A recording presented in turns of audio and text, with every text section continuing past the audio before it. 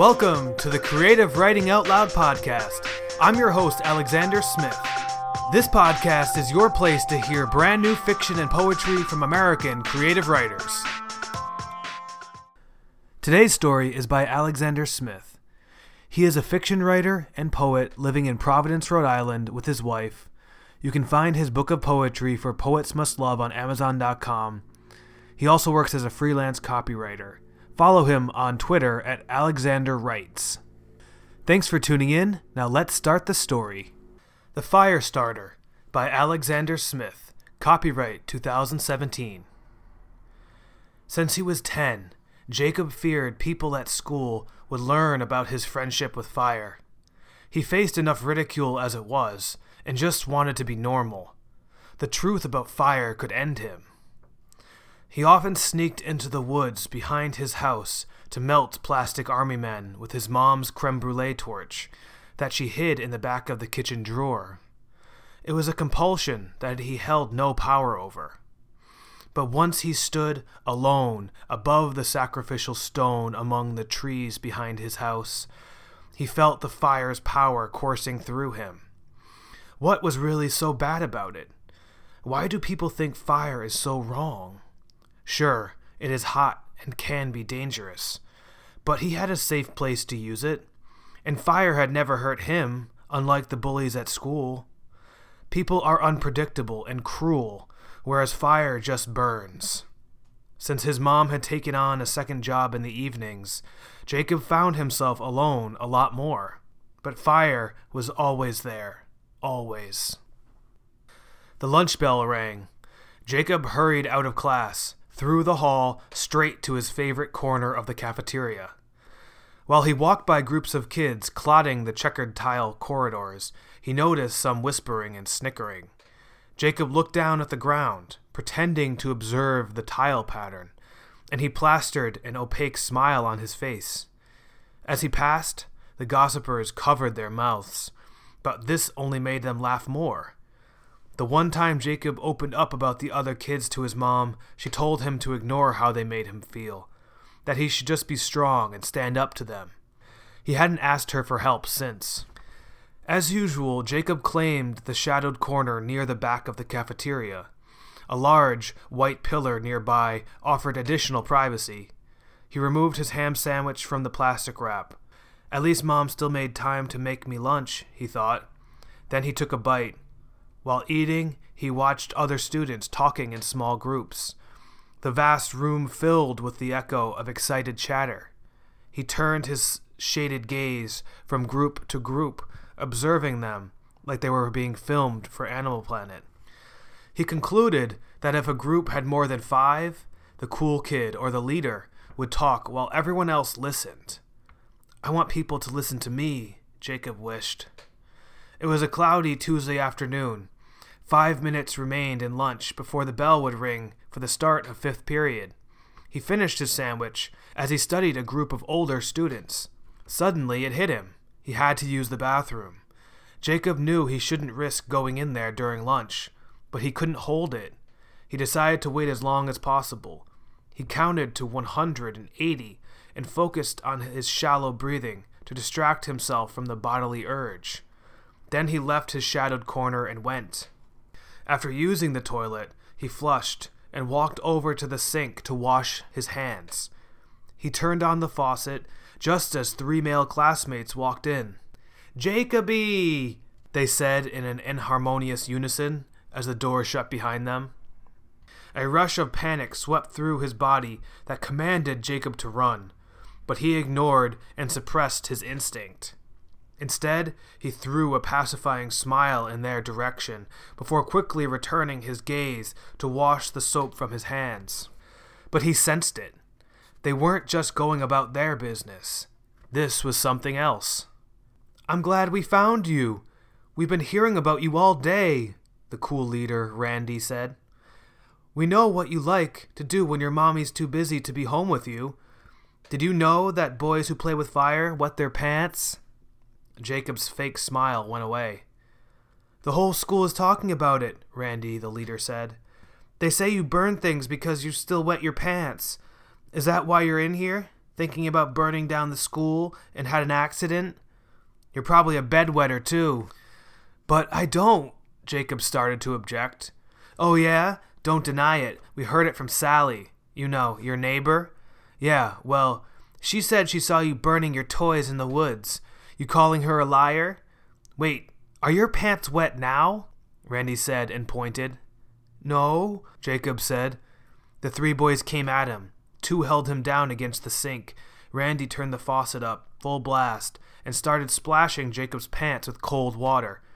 His light blue denim jeans darkened as the water streaked down the crotch of his pants along the inner seam of his legs. "See?" the leader said. "You do wet your pants." "Wet pants, the boys sang in a terrible round. "Wet pants, Jacoby has wet pants." They pushed Jacob to the floor. His right hip hit the tile. Then they opened the door and left Jacob alone, stunned. He didn't move for what felt like minutes. Eventually he started rubbing his hip. It was sore. He grabbed the edge of the sink to help him back to his feet. He shook out his right leg and rotated his midsection to loosen up the cramped muscles. By the time Jacob mustered up the courage to leave the bathroom, 5th period had already started. He didn't want to show up to class late, and with his pants wet, but he trudged through the hallway nonetheless. When he got to Mrs. Stapleton's classroom, he paused in front of the door's cloudy glass window. He saw a shape moving inside and heard the staccato click of chalk on blackboard accompanying his teacher's voice. Those same 3 boys from the bathroom were in this class. "I can't face them," Jacob thought. "I wish I could get back at them." He hesitated at the door. He put his ear close to the glass and could hear his aging math teacher talking about variables. "If I walk in now, everyone will see my wet pants," he thought. Just like those guys wanted.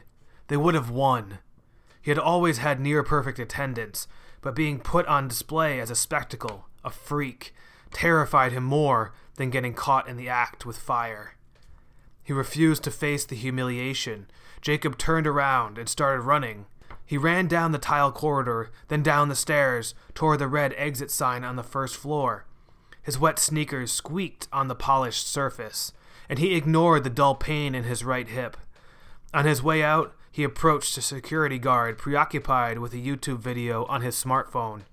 The guard put away his phone and stood up. "Hey, you! Where do you think you're going?" the guard said. He blocked the exit in a defensive football stance, with his arms at the ready. Jacob feigned a movement to the left, but went right, throwing the guard's balance off and passed by him. Then Jacob ran as fast as he could. The guard followed but couldn't keep up. When Jacob turned the corner out of the parking lot, the guard had lost him. He ran for more than 20 minutes. When he got home, he was out of breath, and his shirt was wet with sweat. His hair stuck, clumped around his forehead. Once inside, Jacob rushed straight to his toy bucket. He opened it up to reveal his large collection of gray army men. His gaze glazed over as his imagination conjured their melting faces in the red and yellow blaze. He grabbed a fistful of them, then enlisted his mom's butane torch. Jacob ran for the small wooded area beyond the rotting fence in his backyard, leaving the back door screen open in haste. He approached his ancient stone. The large rock removed from the land by New England colonists had become Jacob's sacrificial altar. When he reached its gray surface, now layered in patches of moss and melted plastic, a surge of relief overtook him. His friend was coming. He propped 3 army men on his stone's indented center. Then he spoke to them. "Are you afraid of fire, Randy?" Jacob addressed the army man in the middle. "You may have 2 friends with you, but now I have mine." Jacob flicked on the torch. The hiss of the burning gas erupted into blue heat. The flame hypnotized him. The hiss of the torch seemed to whisper, "You've been wronged, Jacob. Randy, your neighbor Sally, and everyone who has wronged you deserves to melt in flames. Now burn." Obeying, he touched the flame to the plastic army man on the right. The blue blaze turned yellow, then red. For a second, it seemed nothing would happen as the hot blast raged in the toy's face. But suddenly, The army man combusted into yellow flames that convulsed off his head and shoulders. The tip of his bayonet wilted, his helmet became runny and crawled down into his face. Then the rest of his gray flesh turned into molten liquid and started to drip. His legs buckled under his oozing weight as the army man melted to his knees in a pool of himself. Jacob burned the toy until only a plastic puddle shimmered on the stone in the clouded, flickering light entering between the leaves. 2 army men remained, their faces determined to be brave until the end. Jacob looked on them with pity. "See that, Randy? Your friend's part of my stone now," Jacob said. "My friend is a lot stronger than you." He fired up his weapon and turned the flame to the central army man's limbs. "Now it's your turn to play," Jacob said. "Be a good boy, Randy." The blue blaze stroked the plastic uniform, then it caught and turned orange. A few moments later, the plastic army man's pants turned liquid and began dripping. The toy's legs buckled, and it fell to its knees on the stone. Plastic began to puddle. The fire illuminated Jacob's grin and the empowered anger in his eyes. You've been listening to The Firestarter by Alexander Smith. Thanks for listening to Creative Writing Out Loud, the podcast for fiction and poetry. Music by Simon Mathewson. Visit creativewritingoutloud.com to subscribe to our email list and like us on Facebook. Tune in next week for new fiction and poetry from American writers. See you then.